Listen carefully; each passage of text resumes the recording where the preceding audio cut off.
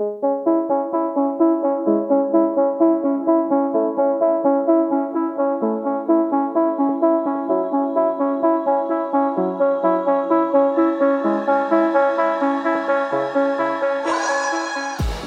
and welcome to the Blackout Podcast, where I get to talk to amazing people who do amazing things. And today, have someone I hope to do a lot of stuff with. Awesome human being, paramedic, father, just all around cool guy. Nizam Farah. Thank you. Thanks for coming to the podcast today. Thank you, Israel. I appreciate it, man. So, first off, okay, one of my best actors, and people hate the guy, I don't know why, but it's Michael Bay. And then he made this film, Ambulance. It's like... Yes. It's crazy. Yes. So whenever I'm like, obviously that's not what you do as a paramedic, but like whenever I have, like, that's the picture of a paramedic in mind. I'd love to. So, how did you get into this whole paramedic thing? My initial plan was med school. So I was at Dow. I was taking a undergrad in sciences, and then I twisted gears to do research. So research that I was doing was in pharmacology.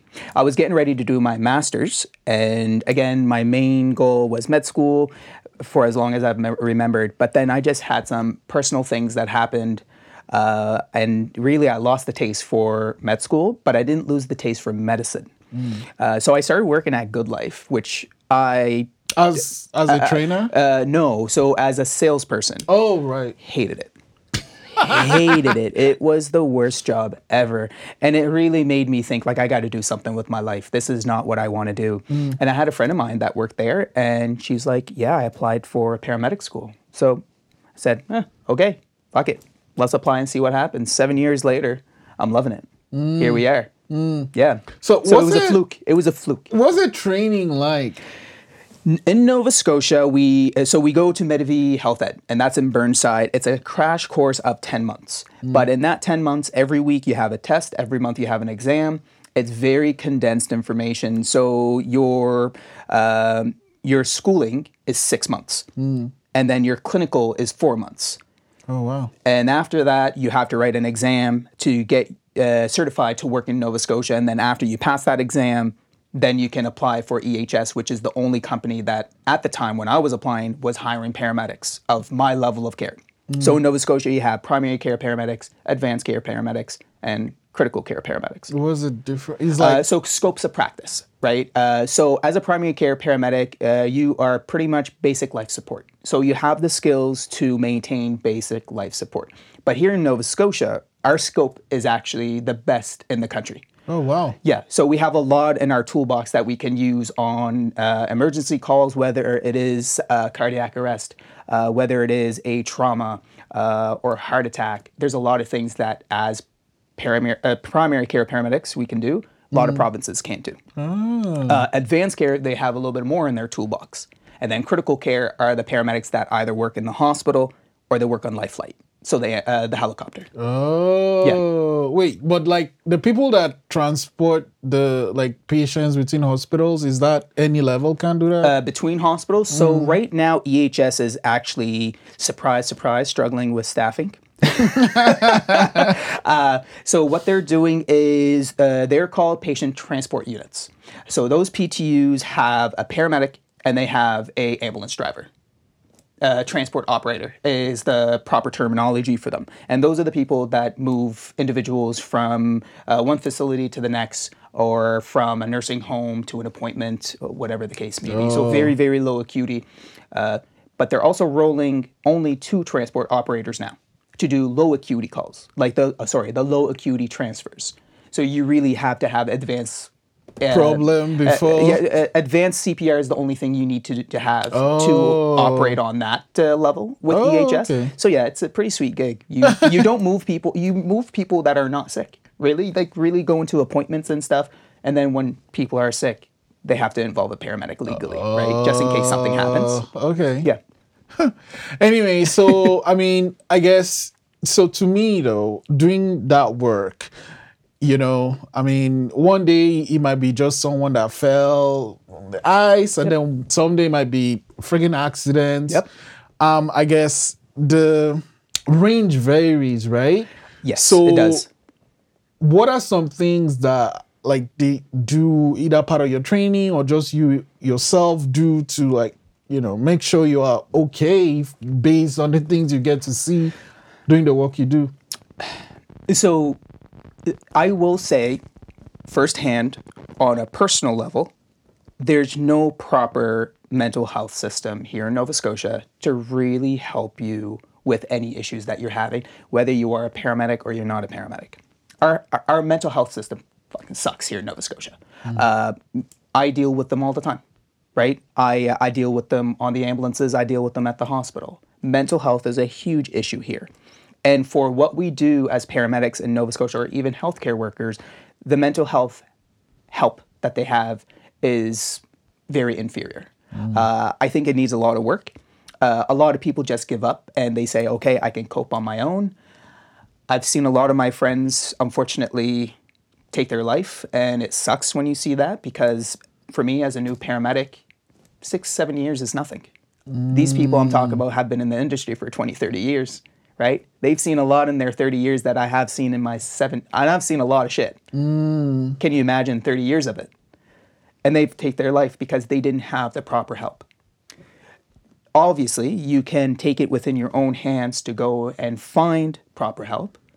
But again, just the way our system is in Nova Scotia is just, it's not right. And I wish they could do something about it, right?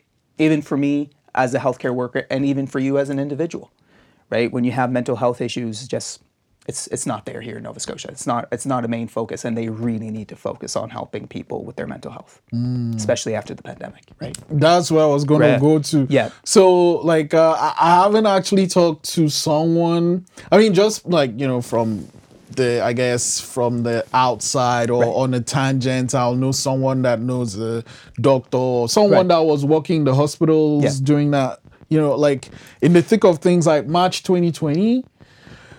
How was work, like being a paramedic, like when that first real heavy lockdown was?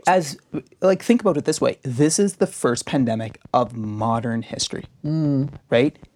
The last pandemic that was as severe as this was the Spanish flu back in the early 1900s. Obviously, you had H1N1, but H1N1 was in between an epidemic and a pandemic. This was a full-blown pandemic during modern history where we rely so much on technology, transportation, and everything. The world shut down. And that made it really hard for people. It really made it hard for even our job, right? As healthcare professionals, just dealing with, and I'm telling you, a lot of people were like, "Oh, COVID is a flu. COVID is nothing." I've seen some people that got sick from COVID. And I'm telling you, they did not leave the ICU because they had to go in a body bag, right? And that's tough, from young to old. I've seen people that were very sick with COVID. So with that being said, the pandemic really tossed a fuck you wrench in healthcare. And it went from a dumpster fire before the pandemic. I'm saying to a wildfire. Like right now, we're in a forest fire, and when it comes to healthcare. Wow. Yeah, and it's sad. It's very sad that it had to come to this point where this wasn't planned. And I'm not saying people plan for this stuff, right? This is something that really took the world by surprise. Because everybody at the beginning, you remember? Oh, yeah, this will pass. Oh, it's nothing. It we'll won't come here. Yeah, it's not going to come here. And then the first case, we should be fine. We should be fine. And then just like that. It was so quick. Just turn of a dime. Yeah. So, being in healthcare and seeing what you saw, how did it feel for you when there were like this bunch of people saying, "Oh man, don't do mask and all these things"? And it pissed me off. It really did piss me off, and a lot of my family members were that way. And a lot of my family members were like, "Oh, don't take the vaccine. This is just the way."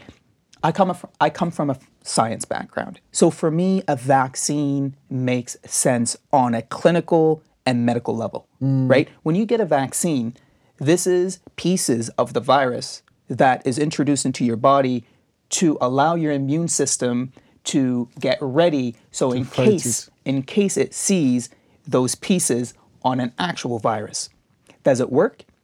Sometimes it doesn't, because these are all predictions, right? Flu season is the perfect example. A lot of people are always saying, oh, don't get the flu shot, it doesn't work anyway. It's a prediction, right? They can't really get it all the time. COVID vaccine was a little bit different. COVID vaccine was using new technology where they introduced a strain of information into your body to use that information to get ready for the full-blown virus. So when you're reading, listening or reading to the mRNA vaccine, so mRNA is messenger RNA, which is made from DNA. So it goes DNA to mRNA, RNA to the protein. So the mRNA is actually the footprint of information that the body uses to produce the full-blown, okay, we need to look for this whole thing instead of saying, oh, we're going to look for pieces, right? So on a clinical and medical level, yeah, the vaccine made sense. Did it work? I'm still waiting to see that data. Because even, the third wave? Like, how many people were getting fucked by the third wave, right? And everybody was vaccinated at that point. I haven't seen the data vaccinated versus unvaccinated, ICU visits versus non-ICU visits, but I'd love to see it. So again, for me, it was different because I understand it from both levels, right? So, yeah, in a long way, it pissed me off when people were saying don't mask, don't vaccinate. Yeah, that was definitely a piss off for me, but you can't control people, right? People want to do what they want to do. And if you want to force people to do something, they're going to retaliate, which exactly what we saw here in Canada, right? Yeah, with the people that went to Ottawa. Oh my God, I totally forgot about that. Oh, anyway, man, let's not start on that, man. Let's not start on I that. totally forgot about that. So you've done this thing a couple of years now. I mean, it's difficult. It's trying. It is. Dumpster fire, wildfire. What keeps you doing it? My love for helping people. My love for helping people and for my love for medicine. As a paramedic in the hospital compared to being a correctional paramedic at the Burnside jail, my scope of practice per se, so scope of practice means the things that I'm allowed to do under my license, is vast. I can do a lot of things, right? And that keeps me interested. The things that I learn every year for new stuff that we are ready to do is interesting. I'm a nerd when it comes to that stuff, right? So that's what keeps me going. I love helping people and I love the medicine. Where did the love for helping people come from? I've always had a soft spot in my heart for helping people no matter what the situation was, even from a young age. I've always had it's just something that I never understood, but I naturally was good at it. And just helping people, whether it is with, homework, whether it is for helping them do something, I've always put myself on the line to offer my help and offer my services. I've always been that type of person.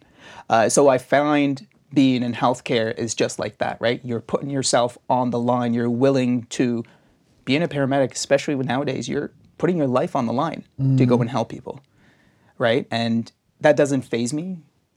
I just love it because it's something like we need people like that. We need people to really put their heart into helping others, especially nowadays, because I feel like that care is shrinking to nothing, right? Everyone's like thinking of myself or my Everybody's little thinking bubble. of themselves, but you know what? I don't blame them though, right? I don't blame them. Like we are in a world right now of so much uncertainty, so many questions. After the pandemic, like look at the stuff that has come out of nowhere. You know what I mean? Black Lives Matter movement. Right now, the Palestine and Israel. The latest thing that I was listening to on social media was Arabs in North Africa, right? So traditionally, Africa was always, black people. Arabs came and invaded northern Africa.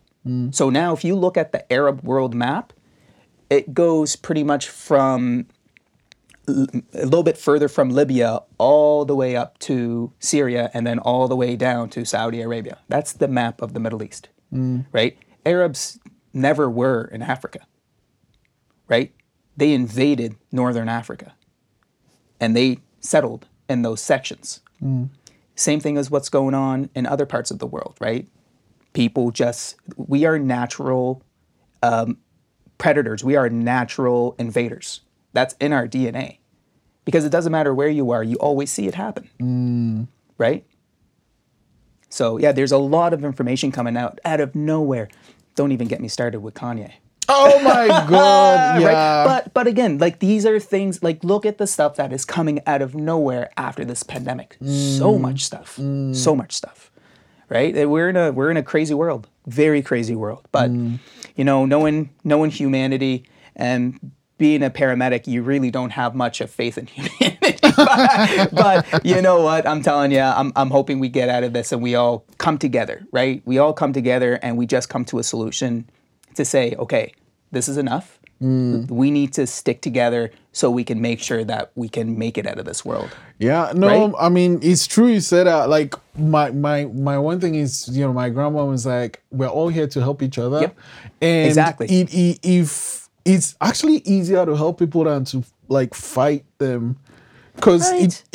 but anyway, I started this by talking about Michael Bay's Ambulance. And I got to ask, like, is part of your training how to drive the truck? Yes. and Very, like, what? very brief. It's a. What I do you think- mean very brief? I think my training for the ambulances to drive an ambulance was 2 days. What? I mean, I didn't.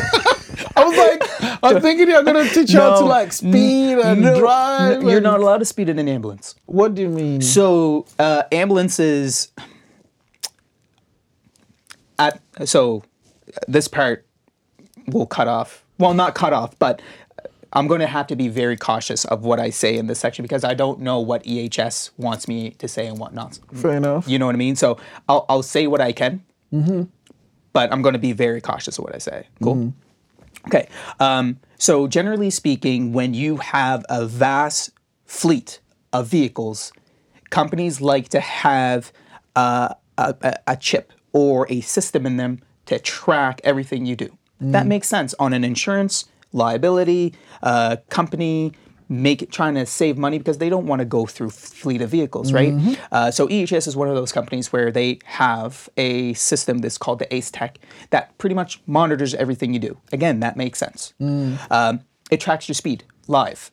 So if you're in an area where, let's say, you're going 70 in a 50 zone, it's going to ding you. It will send an email to your superior to say, hey, just to let you know, this unit is going this speed, and you have a fob that you fob in. So it automatically lets them know this individual is driving this vehicle. But again, this is a system that exists in any vast fleet of vehicles, right? From truck drivers to cargo drivers, everything, right? So yeah, we're not allowed to speed. And even if we're going lights and sirens, we're allowed to only go 10 kilometers an hour over the speed limit. But Even in an emergency. That's- Doesn't matter. that's my It doesn't question. matter. It doesn't Is matter. that- But that's because of insurance and liability purposes, right? They don't want you getting in an accident because you're driving like a jackass. Right? I don't know. I just thought like you have the thing. You just Oh, listen. You look at your tablet. The tablet is pretty much the computer that gives us all of our information on a call, right? It gives you the address. It gives you the chief complaint. It gives you live does it have information. GPS and stuff? Yeah, in it does have GPS, yeah. So it gives you live information of what the 911 dispatcher is getting from the caller onto your tablet so you can see as you're driving, right? So you have your passenger, which is the person that usually attends, and then you have your driver. So they don't focus on that. They're listening to you.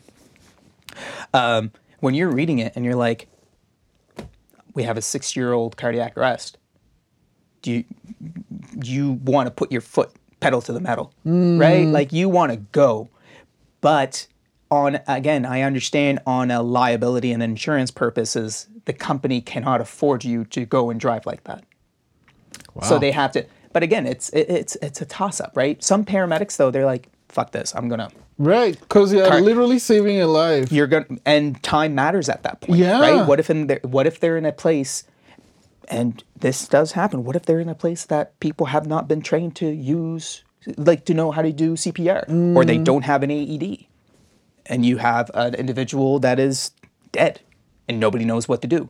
At that point, time matters because the muscle's going to start degenerating, and the more time they're down, the less likelihood they're going to make it out of it. As a paramedic, do you have to do like physical training? Like, I mean,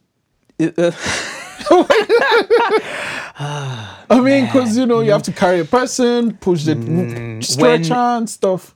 So your initial training into EHS or your initial test into EHS, there is a physical, and it's quite a hectic physical. Like I remember when I went into it, they had to check my blood pressure and heart rate before, and then I had to do the obstacle of lifting weights, walking around, dropping the weights, putting a person on what we have a stair chair. So if somebody is unable to walk, we have this device is called the stair chair. So they sit on it, and then you and your partner can lift it up and down the stairs. New ones have tracks. When I started, they didn't have tracks.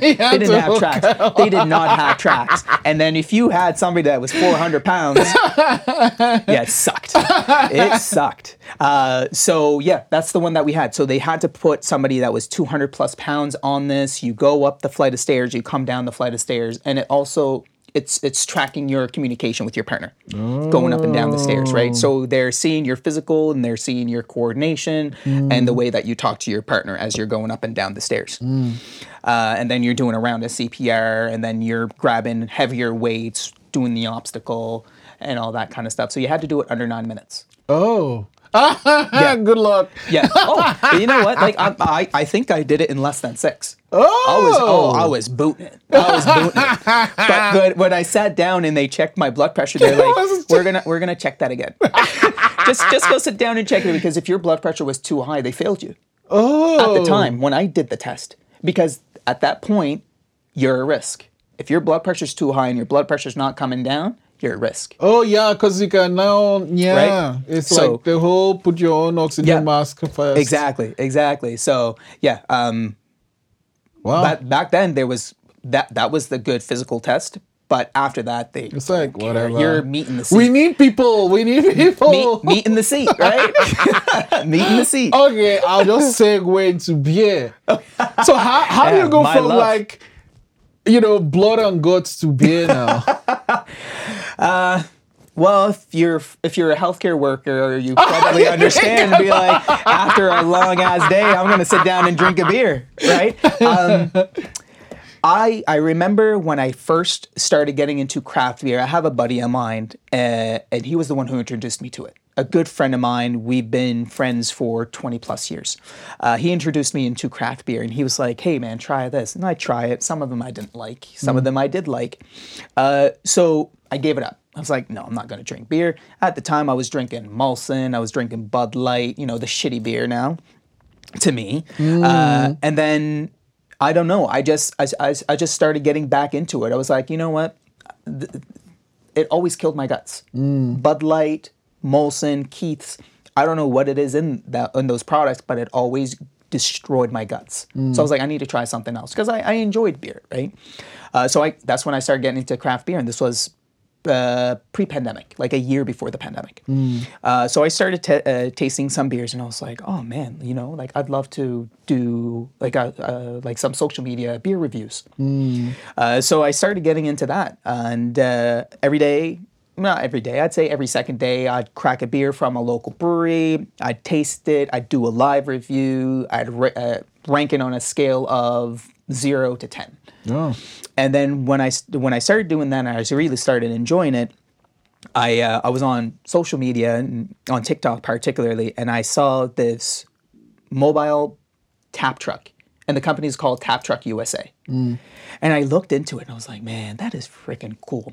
So I started digging into seeing that kind of stuff here in Canada. There's a few of them in Ontario. There's a few of them in BC, and then scattered across from there. but nothing like that, particularly here in Atlantic Canada. So I was like, man, that would be really cool to get into something like that. And at that point, I was questioning my love for being a paramedic on the ambulances, not medicine itself, but just being a paramedic on the ambulances, right? I was going through a rough time with being overworked, underpaid, never making it home on time. I was like, something needs to change here. So I pitched it to my wife. I was like, hey, what do you think? She's like, you're a fucking idiot. She's like, don't do that. I'm like, why not? I'm like, I love beer.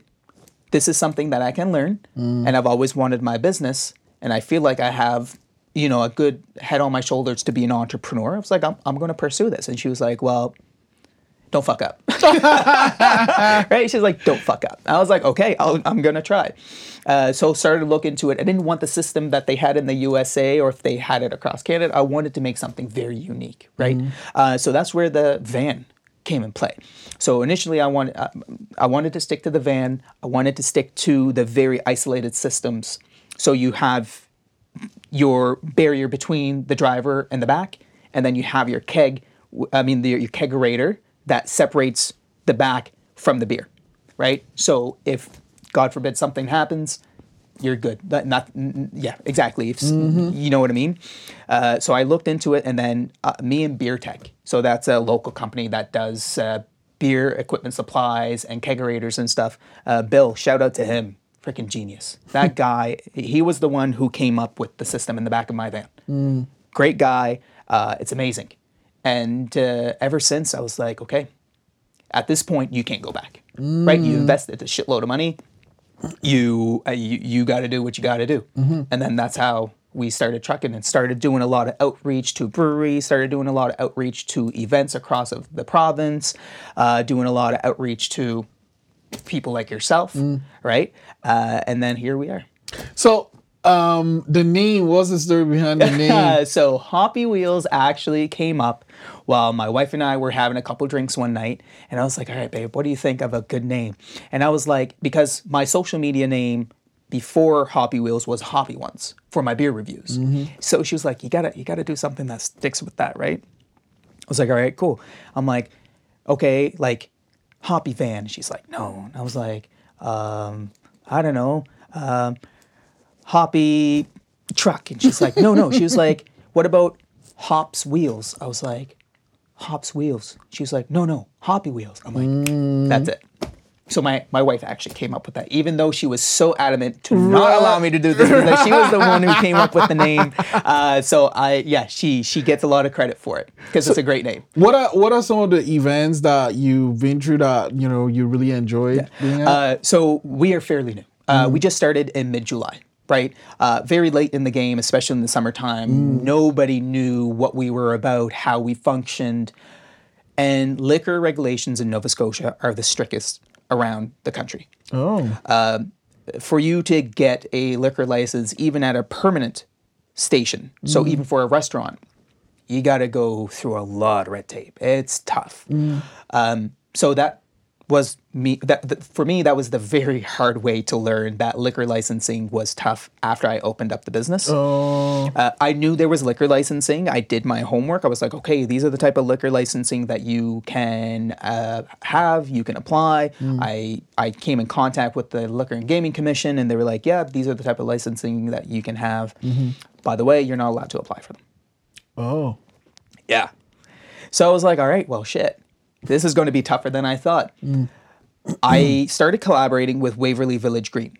So if you've ever been down Waverly, they have a beautiful green space down there that in the summertime they throw free concerts for the community. So people come from Waverly, Fall River, they come from Enfield, Cole Harbour, Dartmouth, Halifax to go down to watch these concerts. And these are pretty great people that are throwing these shows, right?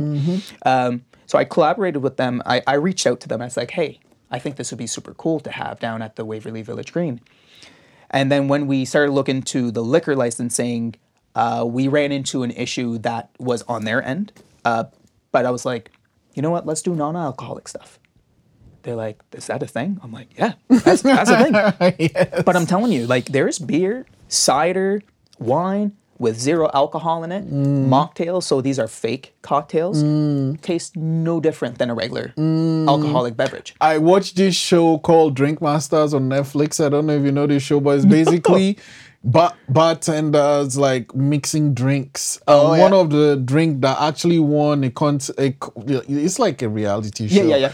One of the winning drink was a mocktail. So like there was no alcohol inside. How cool is that, Yeah, right? I know. Like there's 0 alcohol gin, there's 0 alcohol vodka, there's 0 alcohol whiskey that you can use that tastes nothing different into these cocktails. And then like how beautiful is it? You can have a few of those and drive home. You're at an event, you're socializing, you're drinking, but you're not getting the buzz, you're getting the flavor. It's just such a cool way to do it, right? So they loved it. So we were down there all summer doing their concerts, and we were serving non-alcoholic drinks. It was a big hit. And it also was great outreach, right? I made a lot of connections. I was chatting with a lot of people. We also went to River John. Do you know where River John is? No. By Tatamagouche. Oh, okay. So they have... there is a brewery there.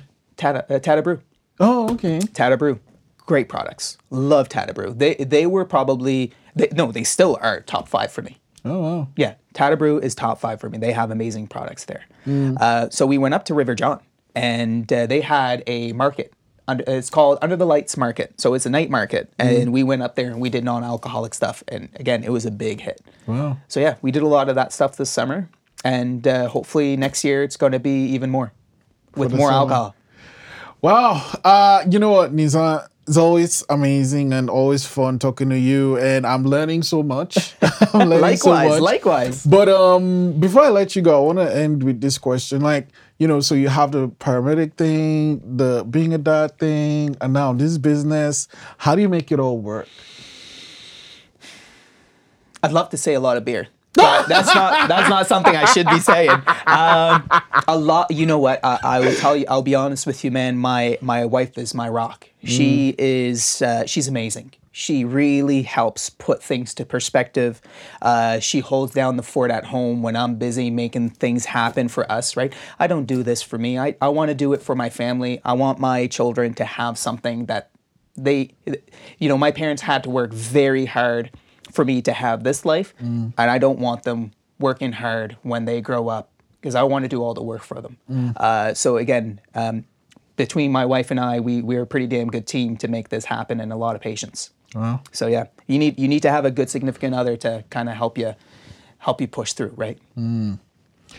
Zam, thanks so much for sharing. Hey, no, and I I can't appreciate wait to keep working with you on things we are planning to do. Likewise, yeah, we got a lot of you caught me by surprise. But you know what? It's a good way. I like being caught by surprise. I really do. Thanks for going to the podcast today. Hey, no, I appreciate you having me. Thank you so much.